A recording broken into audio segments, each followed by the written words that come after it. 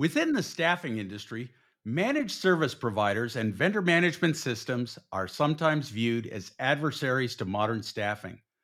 But new paradigms around labor cost optimization, originally developed for complex healthcare systems, are driving widespread adoption of MSPs and VMS interfaces among employers across all industries. If you are a staffing agency, what are the risks and opportunities created by the modern workforce supply chain?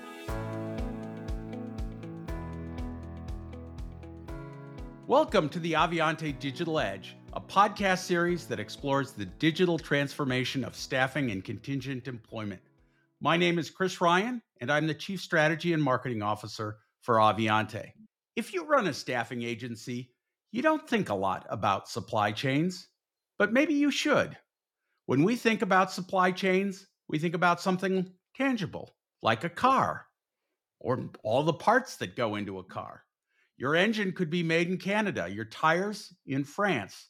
The electronic chips could come from Malaysia, and so on. A well-designed supply chain optimizes for cost and quality. The thing is, if the chain breaks, your product may not get to market. Back in 2020, a shortage of electronic chips forced automobile manufacturers to idle their production lines. But what happens when your supply chain is not parts, but people? Contingent labor can drive 30 to 50% of total human capital costs at a large employer. Can you apply the same principles of supply chain management to a modern workforce to ensure quality, continuity, and cost? And what does it mean for the modern staffing agency that needs to operate within a modern workforce management system? With me to explore this further is Tim Jackson, Vice President of Tech and Operations for Elevation Talent Group and a Senior Consultant at Newberry Partners and Principal at PPT Partners. Tim is one of the foremost experts on healthcare staffing and human capital management for the healthcare industry. Tim's expertise comes from direct operating experience in staffing and as a managed service provider, as well as acting in an advisory capacity to employers, MSPs, and staffing agencies. Tim recently wrote a blog entitled Perspective, Viewing Labor as a Supply Chain, and I have to say I was intrigued. So, Tim, let's get into it. First, tell me a little about your professional experience, Tim, and in particular, what got you interested in human capital and workforce management? I mean, how do you get into healthcare staffing? Great question, Chris, and thank you for the opportunity here. I got into healthcare staffing from my involvement with a professional staffing firm, the Advanced Group in Chicago. I had joined them after a 20-year career in finance and technology, and they had a really unique business model in the healthcare staffing space. Essentially, they were committed to running MSPs, and this firm had 12 MSPs in the Chicago metro market. We dominated that market as the MSP provider. And in doing that, we essentially demonstrated how a staffing firm could make a lot of money doing that and at the same time serve their clients and essentially at the end of the day, raise patient care. So it sounds like if you wanted to provide healthcare temporary workers in Chicago, they were going to work with your organization and you exclusively. Is that fair? That is fair. If anybody's listening who's familiar with the MSP model, as you cited at the opening bell, they can be quite controversial because, of course, an MSP can be disruptive to traditional staffing supplier relationships. But it was my involvement with the MSP process that got me into workforce management because in trying to meet the needs of these clients, and later on, this firm got sold to Medical Staffing Network, which eventually evolved into Cross Country. I got exposed to several large systems across the country.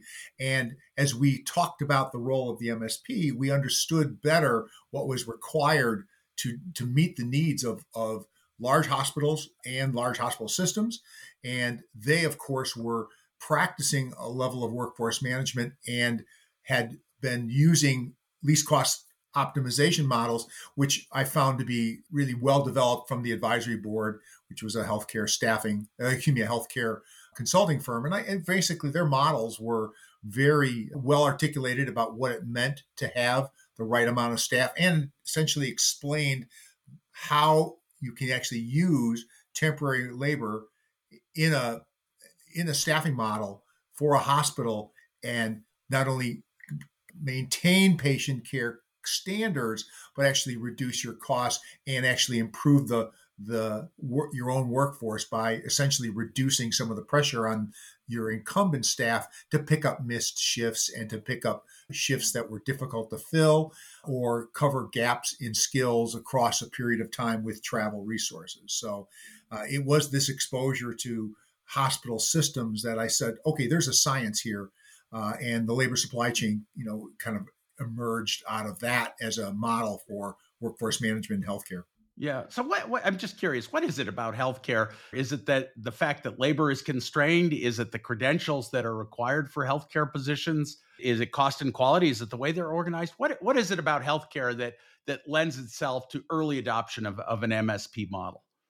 All of the above. But most importantly, I think the cost of failure is so high in healthcare, where if you don't have the right staff on the floor, you actually put patient care at risk. And for many hospitals, that means you can't accept new patients. There are models where census is rising at a hospital. If you don't have the labor to support it, you can't take those patients in, and that ultimately kind of obviously disrupts the financial model of the hospital, whether it's a for-profit or not for profit. So ultimately, operational continuity is critical to the value proposition of what you're delivering. Absolutely, and because hospital delivery essentially is just a amazing, as all of us know who've experienced it, conversion of talented patient care with amazing technology that lets us perform important, a critical thing in all our lives. Yeah, yeah. So let's talk a little bit about supply chain. And you wrote this blog, and I'm really curious. What exactly do you mean when you talk about labor as a supply chain? I mean, what is a supply chain? How does a labor supply chain differ from the traditional supply chain that we might use for products? Thank you, Chris. That to me is the right way to frame the conversation. The fundamentals of a supply chain begin with the concept of demand planning, and this is your production plan, this is your service delivery plan, and our ability to do demand planning, to then have sourcing, supply pipelines, understand what substitutes are available, and understand the consequence of supply disruptions. To me, those are the elements that we start with. But I'll go even further. So if you've ever worked in a industrial process, you know that there's something called receiving operations, and the truck backs up and goods are taken off a truck and inspected. Well, we don't do that when it comes to people, but we surely have an onboarding process that is analogous to that. And so if you take the material supply chain and just array it across the whiteboard, right below it, you could write the labor version of that process. So it goes from demand planning to all the procurement processes. Anybody who's in this business knows how kind of difficult it is to become a supplier to a healthcare enterprise. And it's not just because the competition's there, it's because the bar gets set high in terms of having you enter a hospital's or health system's supply chain. They want you to conform to their labor supply chain. Whether they articulate it as a labor supply chain or not is not really the point. The point is that there is a supply chain there. The concepts associated with direct materials, where you talk about the three-way match. If I was selling you tires for your auto plant, you would have a purchase order, you'd have a receiving document from the warehouse, and you'd have an invoice. And those three things have to match before I pay you. Well, the same thing happens in staffing. We've got these timesheets, we've got invoices, we've got schedules. All those things need to be validated before the AP person releases the payment. So those concepts are there. And finally, the last piece in supply chain for me, which is I think should resonate with all of us, is managing your inventory, wear and tear. It's one thing to talk about it in the context of a physical good, but and people don't often like, oh, people aren't inventory. Well, in this context, they are. And we need to be cognizant of the burdens we put on the people, the wear and tear, the job place stress. There's, the newspapers are filled with stories associated with COVID issues related to healthcare. And those weren't just because of critical ICU, cases. They were there because there were critical ICU cases that were stacked, and we didn't have enough labor in that unit to take care of them. So healthcare workers who are used to delivering the best care possible for 10 patients had to deliver adequate care for 20 patients, or sometimes not as adequate care for 30 patients. That wears on people. And so you have to pay attention to the inventory, not only in a physical supply chain, but as well as in a labor supply chain. Yeah. Yeah. No. And the funny thing now is that when it comes to labor, we have been so used to having a large pool of fungible labor for so long that many people in staffing haven't necessarily thought in terms of, the inventory of talent that is available, or, what is your bench? Because ordinarily, a bench or a candidate pool is expensive to maintain. But in a large staffing operation, you have to maintain that inventory at the right level, or you can't deliver services. So, if I hear you correctly, you're basically saying the supply chain, whether it's people or whether it's products, all of the same principles apply, and you are managing cost, quality, the point of requisition and receivable, and you're managing your inventory constantly. There really is no difference Cost, time, timeliness, and quality are the three things that need to be managed in a physical supply chain as well as in a labor supply chain. Those are the variables that we as managers get to work with. And the principles of just in time, supply apply to labor supply too. We have float pools. We have a queue of people that are being onboarded this month for deployment next month. We've got travelers rolling off that we're going to bring back our people on. There's just all sorts of complexity, if you would, to this. And we didn't even talk when we talk about quality. You break quality down in a lot of different ways to skills, and that can break down just not only the clinical skills where we're laying hands on patients, but as well as the technical skills associated with all the hardware that exists in hospitals, and having our staff, especially primary care nurses, being able to deal with the EMR systems that are out there in terms of is it Epic? Is it Cerner? Is it McKesson's solution? And am I able to use those tools quickly? Every system's different. But if you know how to use Epic at one hospital with some orientation, you're going to be successful at another Epic hospital.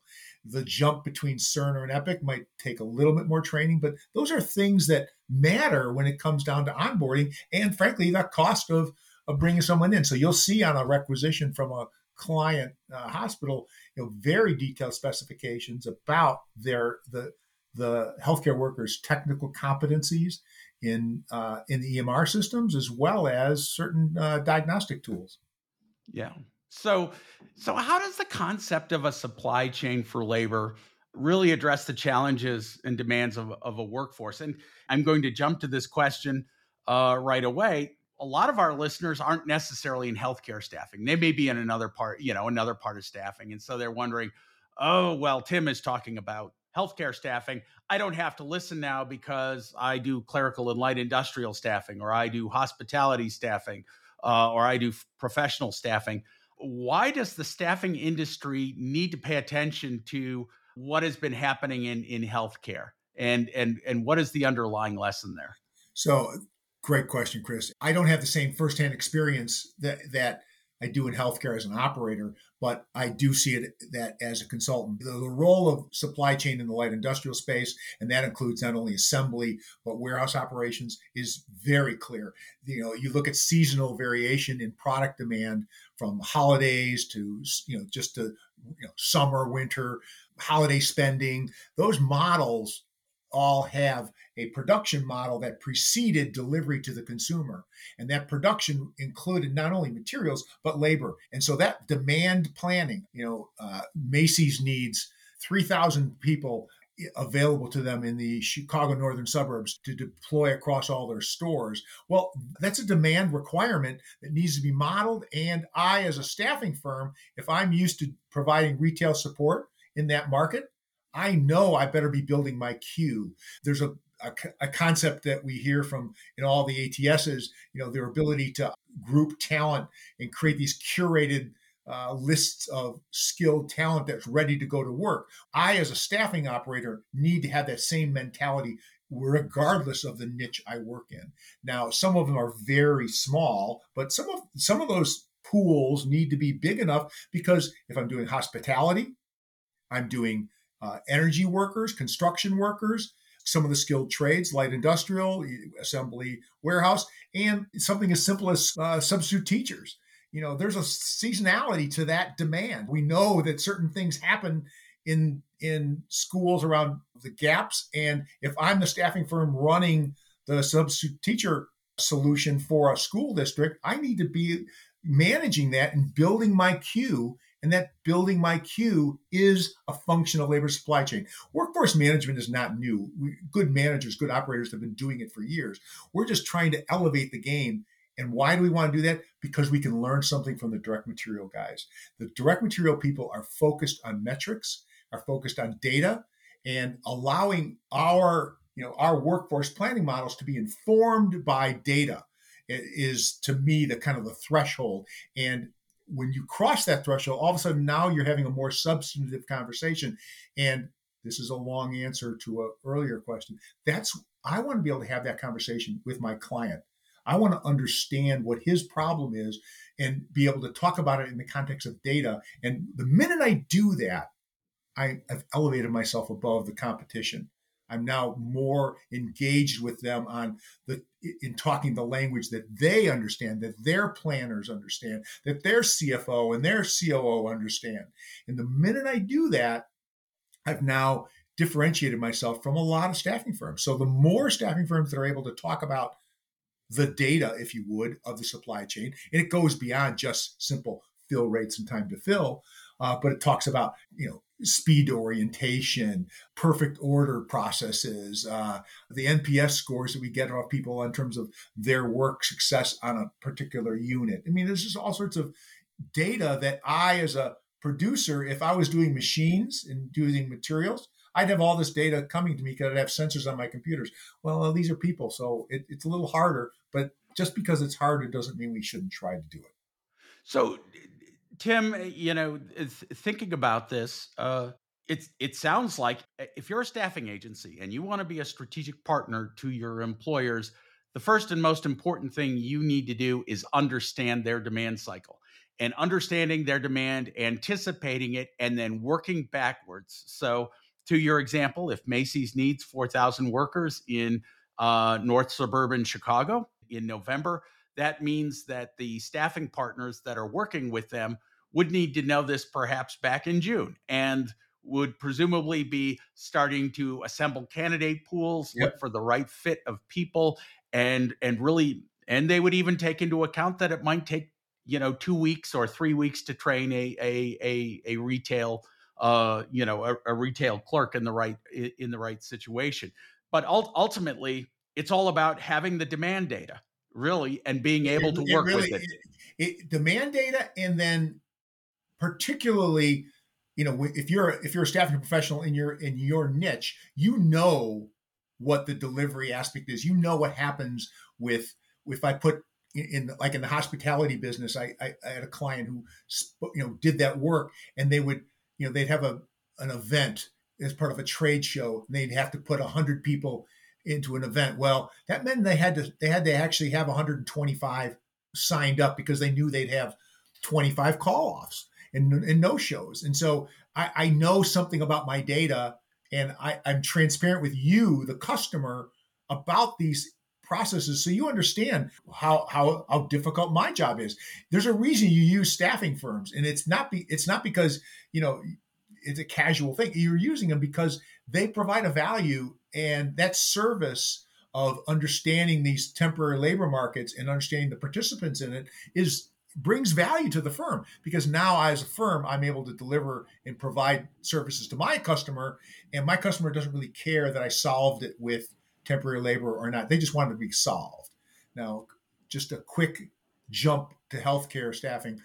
That's one of the friction areas that over time has gotten better, but still has a ways to go, because healthcare, delivery, people, if you go to a lot of hospitals, you'll see a badge, and the badge will be, I'm an employee, but if the badge is a different color, they're an agency people. And so there's certain workplace dynamics that support agency people in healthcare. Some hospitals do it better than others.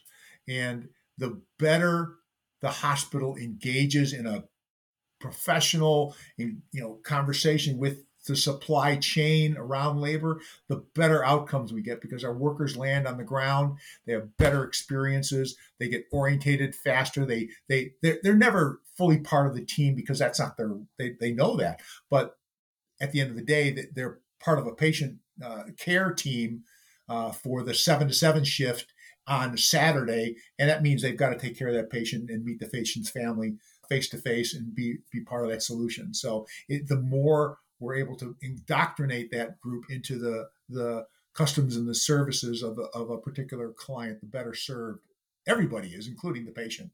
Got it. Yeah. So it sounds like, the hospital and the temporary agencies that serve that hospital really need to be working hand in glove if they're going to get the right kind of outcome, and even to the point of impacting quality of care.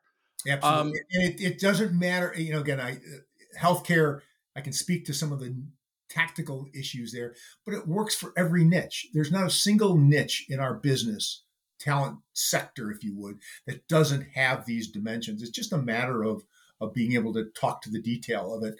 And the more we as a staffing provider are engaging with that client at the margin on these conversations, the better, frankly, the better product we as a staffing firm create and are able to talk about and ultimately sell. I mean, Chris, if you were the CEO of a firm or that running HR for a chain of fast food operators here in Chicago, I'd be talking to you about the ability to have people land in your workforce and be effective members of your team week over week. And, we would have conversations about what works and doesn't work.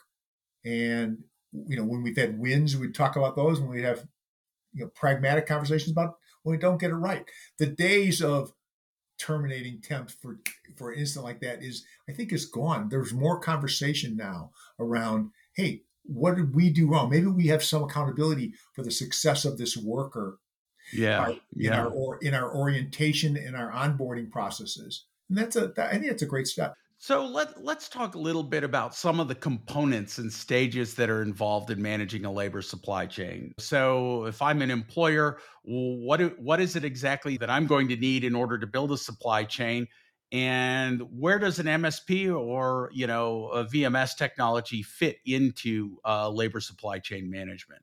Yeah, I as much as people hate to hear it sometimes, I don't think there's a lot of substitutes for a good VMS system. Whether you structure that VMS system inside an MSP relationship, or you, the ultimate employer, if you were a hospital or if you were running the car assembly plant in Charleston, South Carolina, you can bet that there is a VMS system in that. Whether you have an MSP or not is another conversation, because you as the employer could run the VMS, essentially in-source that MSP process. So the VMS is the key, and the VMS plays obviously a key role as a procurement system for labor.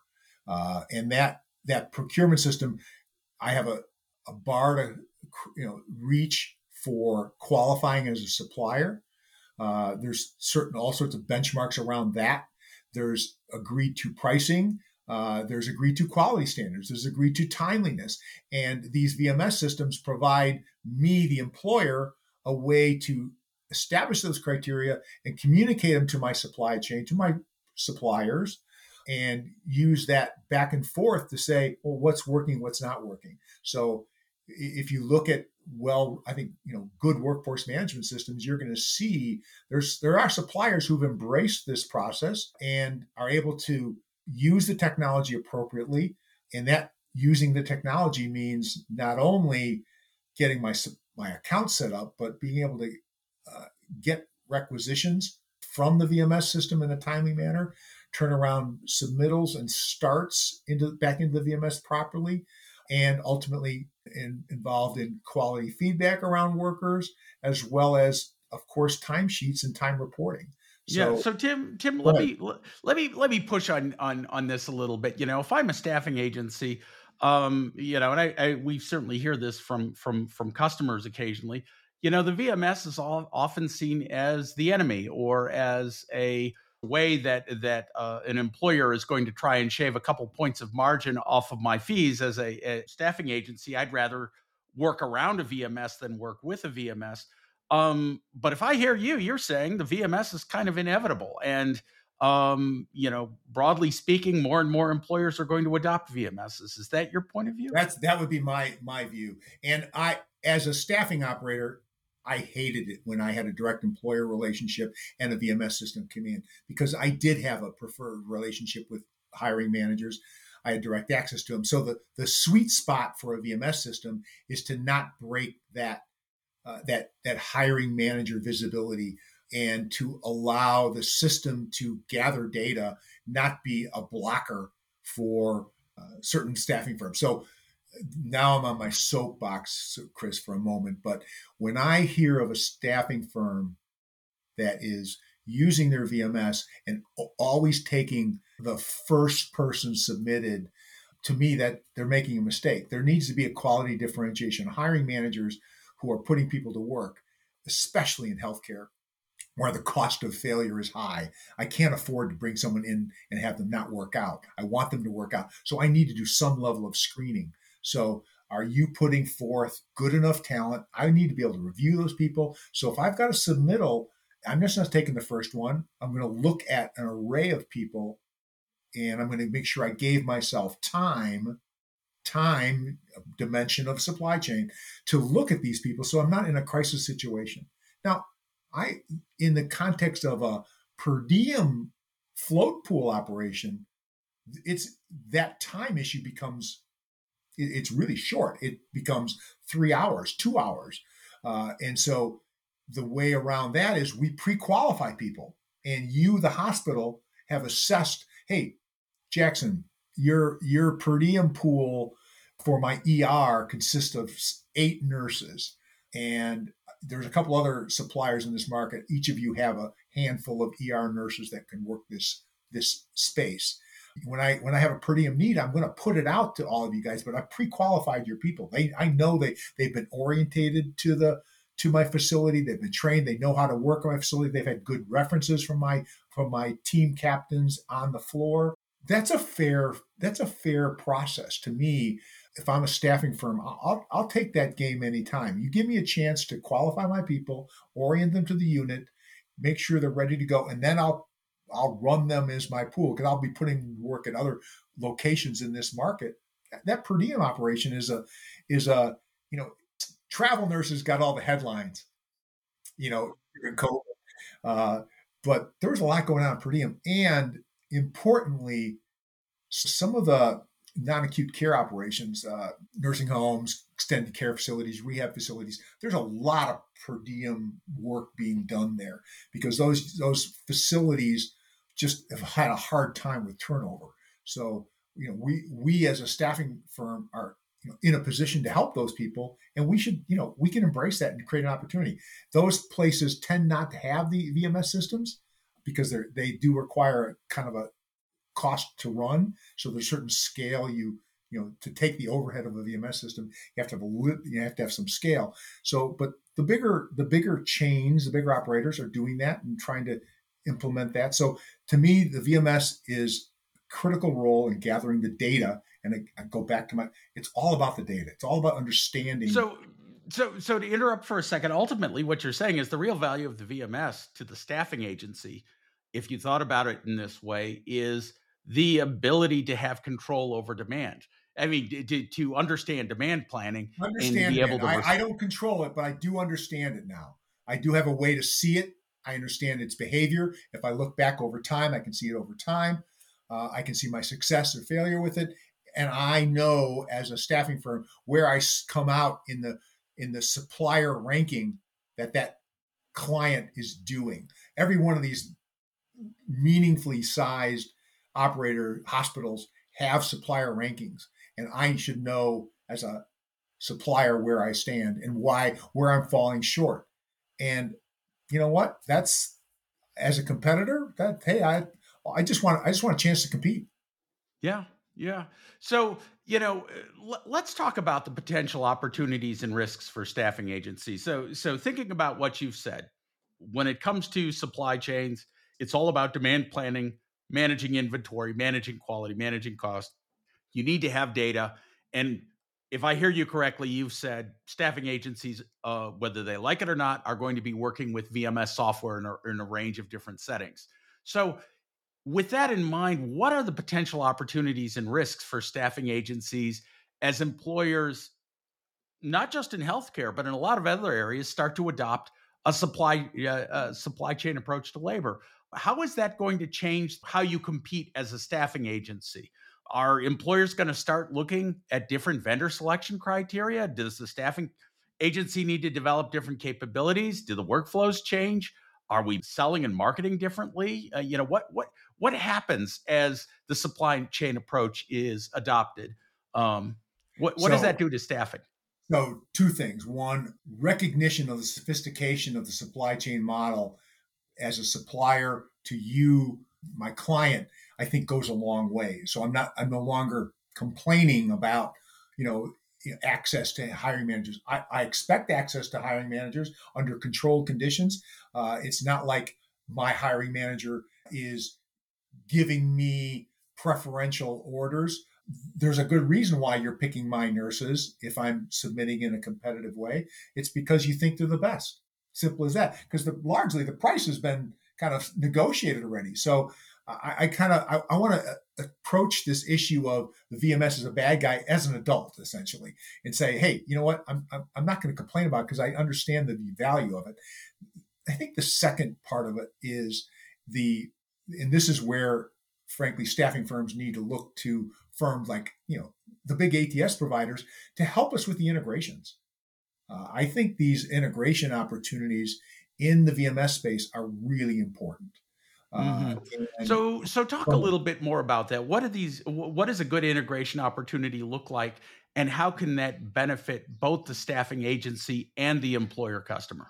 So it starts with requisition distribution. When the actual need comes out, and it doesn't have to come out the same day, just when the need is identified as in this process of, I'll go back to manufacturing for a minute. In demand planning, we had a thing called the MRP, the manufacturer's material resource planning, and that would throw off a requisition to the warehouse to say, "Bring me these goods because I'm going to assemble these tomorrow."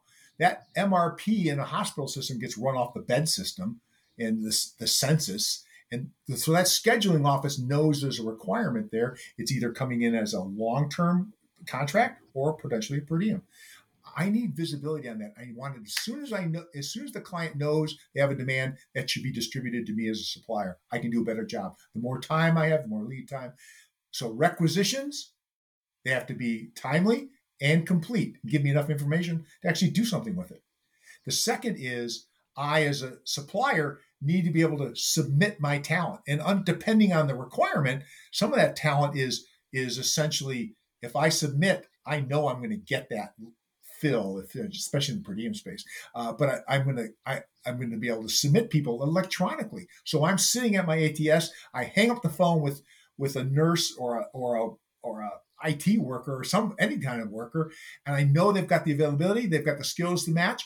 I want to submit them, and I hit that button. I don't want to have to create a submittal form. I want to shoot to that MSP. If I got the rec from the MSP, I'm going to push my submittal into the MSP automatically. And the client then sees it pop up on their side in the best VMS systems. And they're able to then either schedule an interview or schedule a start. And that communication comes back to me as a staffing firm, I'm able to then communicate with my my worker. And as we know, Chris, you and I've talked before about these roles, these mobile technologies that we're putting in the hands of our workers. They're going to get that on their phone and say, "Hey, Tim, you're starting Saturday at ABC at 9 a.m. Get ready to, and I got that notice on Wednesday. It's on my phone, and I can acknowledge it. And whoa, all of that process paperwork has been shrunk into, frankly, digital transactions. So there's a possibility of streamlining a digital transaction that starts as a requisition in a VMS, goes all the way through to the mobile talent platform, and then goes back to the VMS. And in an ideal world, and we all know that technology doesn't quite work like this, but if you could wave a magic wand, that's exactly the kind of system that you would want to build. Absolutely, I didn't invent that. A lot of other smart people are building the engineering behind that, but that is, I'll call it the holy grail of this process, is that we've got workers who have affiliated with staffing firms that they've built a trusted relationship with. They've shared information. They've been transparent about their expectations and requirements and skill levels. And that agency is doing their darndest to put them to work in opportunities that they can be successful at. Doesn't matter if you're picking packages off a shelf or you're applying leads to someone's chest and going to do an EKG. So I want my worker to be successful. As a staffing firm, there's nothing better than for me to be able to come back and know that my workers felt good about their work. So in an ideal world, the staffing agency has a great relationship with their talent, but then they are using the demand planning and the VMS with their employers to create a sticky relationship with them as well. And that piece you called out, that mobile platform, so that completes the picture, if you would. To me, and then of course time gets processed through these things in terms of how I'm reporting my time. Pay gets distributed that way. I can see all my benefits, my client, my all that three-way match of being able to match the timesheet to the invoice. These problems go away. The complexity shrinks, and there's always going to be exceptions, but the number of exceptions shrink so that I've got a faster, more efficient process. So to me, that's the future of our business. And again, it turns on, some of these discussions we're just having now are going to work great for, a number of different types of roles. And I think they're going to work for higher end roles over time. It's just a matter of how the technology evolves. Got it. But if I hear you correctly, you're saying VMSs are here to stay. They don't have to be your enemy. They can work for the staffing agency as well as for the employer if they are done right. Demand planning and being able to proactively plan in advance for the needs of your customers is a critical part of how a staffing agency would compete going forward. Being able to have that supply chain discussion with their customer is a way of demonstrating strategic differentiation from competitors. Those are all things that I think I've heard you say, and that make a great deal of sense to me. And then what I also heard you say is, ideally, from a software and technology standpoint, we should be looking for ways for a VMS and ATS to be able to talk seamlessly and to pass through all the way to the mobile talent experience and back. Bingo. Yeah.